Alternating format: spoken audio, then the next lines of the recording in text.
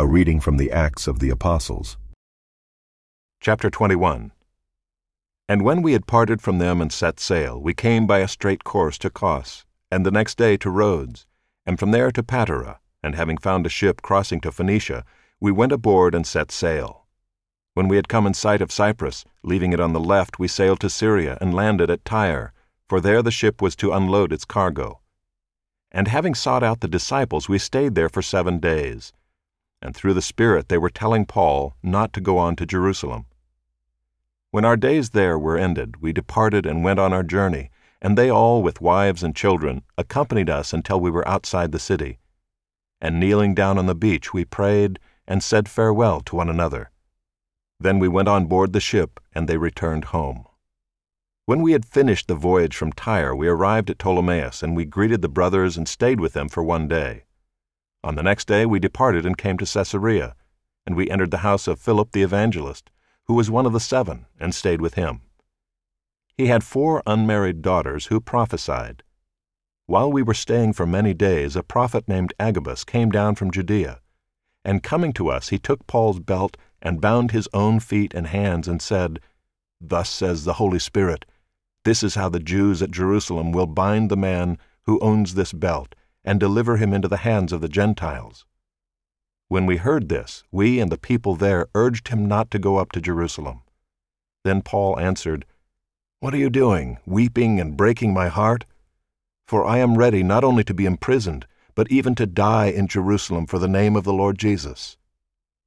And since he would not be persuaded, we ceased and said, "Let the will of the Lord be done." After these days we got ready and went up to Jerusalem. And some of the disciples from Caesarea went with us, bringing us to the house of Mnason of Cyprus, an early disciple, with whom we should lodge. When we had come to Jerusalem, the brothers received us gladly. On the following day, Paul went in with us to James, and all the elders were present. After greeting them, he related one by one the things that God had done among the Gentiles through his ministry. And when they heard it, they glorified God, and they said to him, "You see, brother, how many thousands there are among the Jews of those who have believed.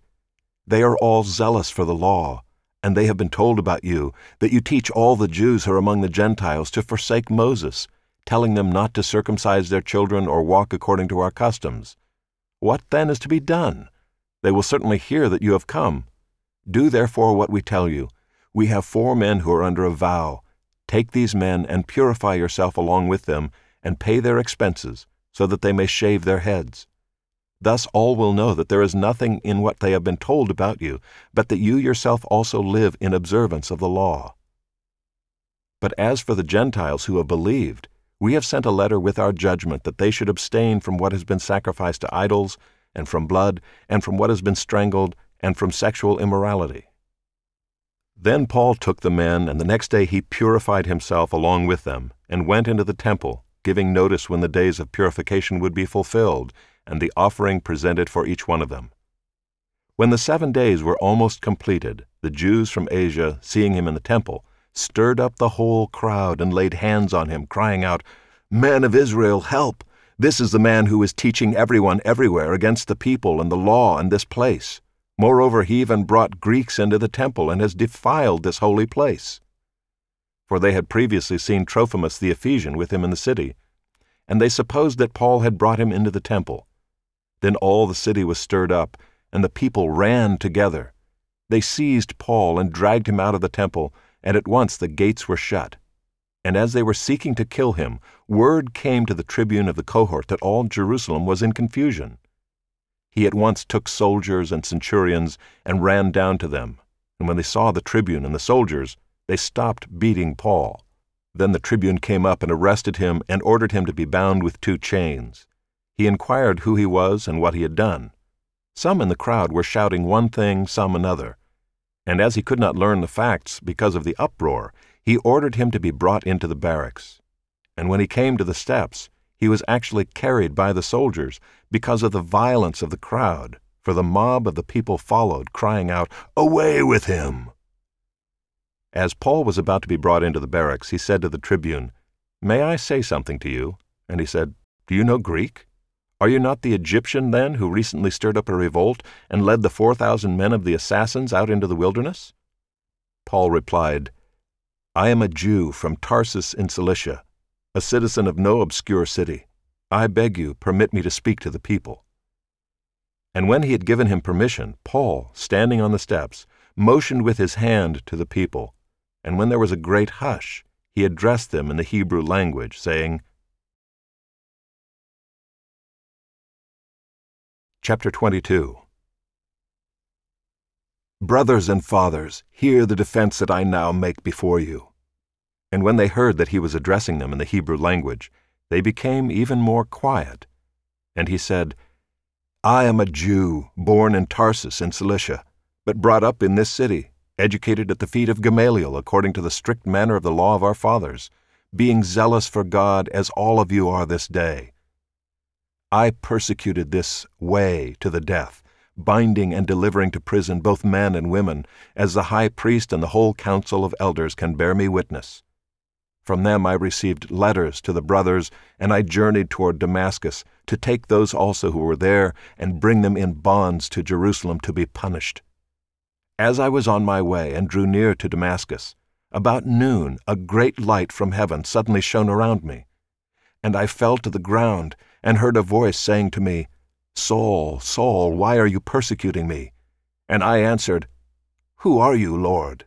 And he said to me, 'I am Jesus of Nazareth, whom you are persecuting.' Now those who were with me saw the light, but did not understand the voice of the one who was speaking to me. And I said, 'What shall I do, Lord?' And the Lord said to me, 'Rise and go into Damascus, and there you will be told all that is appointed for you to do.' And since I could not see because of the brightness of that light, I was led by the hand by those who were with me, and came into Damascus. And one Ananias, a devout man according to the law, well spoken of by all the Jews who lived there, came to me, and standing by me said to me, 'Brother Saul, receive your sight.' And at that very hour I received my sight, and saw him. And he said, 'The God of our fathers appointed you to know his will, to see the righteous one, and to hear a voice from his mouth, for you will be a witness for him to everyone of what you have seen and heard. And now why do you wait? Rise and be baptized, and wash away your sins, calling on his name.' When I had returned to Jerusalem and was praying in the temple, I fell into a trance and saw him saying to me, 'Make haste and get out of Jerusalem quickly, because they will not accept your testimony about me.' And I said, 'Lord, they themselves know that in one synagogue after another I imprisoned and beat those who believed in you. And when the blood of Stephen your witness was being shed, I myself was standing by and approving and watching over the garments of those who killed him.'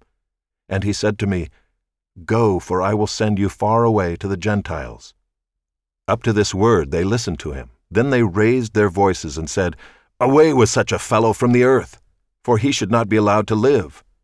And as they were shouting and throwing off their cloaks and flinging dust into the air, the tribune ordered him to be brought into the barracks, saying that he should be examined by flogging to find out why they were shouting against him like this.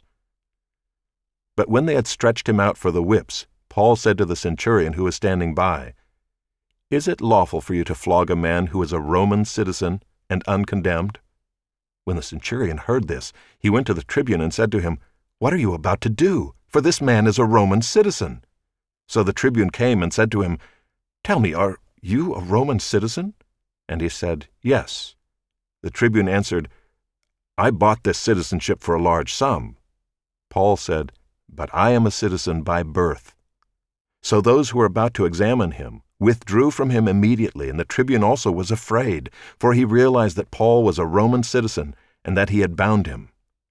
But on the next day, desiring to know the real reason why he was being accused by the Jews, he unbound him and commanded the chief priests and all the council to meet, and he brought Paul down and set him before them.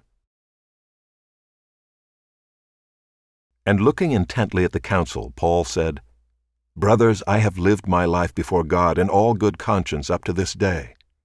And the high priest Ananias commanded those who stood by him to strike him on the mouth. Then Paul said to him, 'God is going to strike you, you whitewashed wall. Are you sitting to judge me according to the law, and yet contrary to the law you order me to be struck?' Those who stood by said, "Would you revile God's high priest?" And Paul said, "I did not know, brothers, that he was the high priest, for it is written, 'You shall not speak evil of a ruler of your people.'" Now when Paul perceived that one part were Sadducees and the other Pharisees, he cried out in the council, "Brothers, I am a Pharisee, a son of Pharisees. It is with respect to the hope and the resurrection of the dead that I am on trial." And when he had said this, a dissension arose between the Pharisees and the Sadducees, and the assembly was divided. For the Sadducees say that there is no resurrection, nor angel, nor spirit, but the Pharisees acknowledge them all. Then a great clamor arose, and some of the scribes of the Pharisees' party stood up and contended sharply, "We find nothing wrong in this man. What if a spirit or an angel spoke to him?" And when the dissension became violent, the tribune, afraid that Paul would be torn to pieces by them, commanded the soldiers to go down and take him away from among them by force and bring him into the barracks. The following night the Lord stood by him and said, "Take courage, for as you have testified to the facts about me in Jerusalem, so you must testify also in Rome." When it was day, the Jews made a plot and bound themselves by an oath neither to eat nor drink till they had killed Paul. There were more than 40 who made this conspiracy. They went to the chief priests and elders and said, "We have strictly bound ourselves by an oath to taste no food till we have killed Paul. Now therefore you, along with the council, give notice to the tribune to bring him down to you, as though you were going to determine his case more exactly, and we are ready to kill him before he comes near." Now the son of Paul's sister heard of their ambush, so he went and entered the barracks and told Paul. Paul called one of the centurions and said, "Take this young man to the tribune, for he has something to tell him." So he took him and brought him to the tribune and said, "Paul the prisoner called me and asked me to bring this young man to you, as he has something to say to you." The tribune took him by the hand, and going aside asked him privately, "What is it that you have to tell me?" And he said, "The Jews have agreed to ask you to bring Paul down to the council tomorrow, as though they were going to inquire somewhat more closely about him. But do not be persuaded by them, for more than 40 of their men are lying in ambush for him, who have bound themselves by an oath neither to eat nor drink till they have killed him. And now they are ready, waiting for your consent." So the tribune dismissed the young man, charging him, "Tell no one that you have informed me of these things." Then he called 2 of the centurions and said, "Get ready 200 soldiers, with 70 horsemen and 200 spearmen, to go as far as Caesarea at the 3rd hour of the night.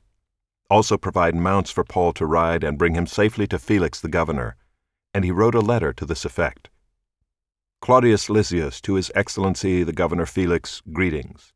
This man was seized by the Jews and was about to be killed by them when I came upon them with the soldiers and rescued him, having learned that he was a Roman citizen. And desiring to know the charge for which they were accusing him, I brought him down to their council. I found that he was being accused about questions of their law, but charged with nothing deserving death or imprisonment. And when it was disclosed to me that there would be a plot against the man, I sent him to you at once, ordering his accusers also to state before you what they have against him." So the soldiers, according to their instructions, took Paul and brought him by night to Antipatris, and on the next day they returned to the barracks, letting the horsemen go on with him. When they had come to Caesarea and delivered the letter to the governor, they presented Paul also before him. On reading the letter, he asked what province he was from, and when he learned that he was from Cilicia, he said, "I will give you a hearing when your accusers arrive," and he commanded him to be guarded in Herod's praetorium.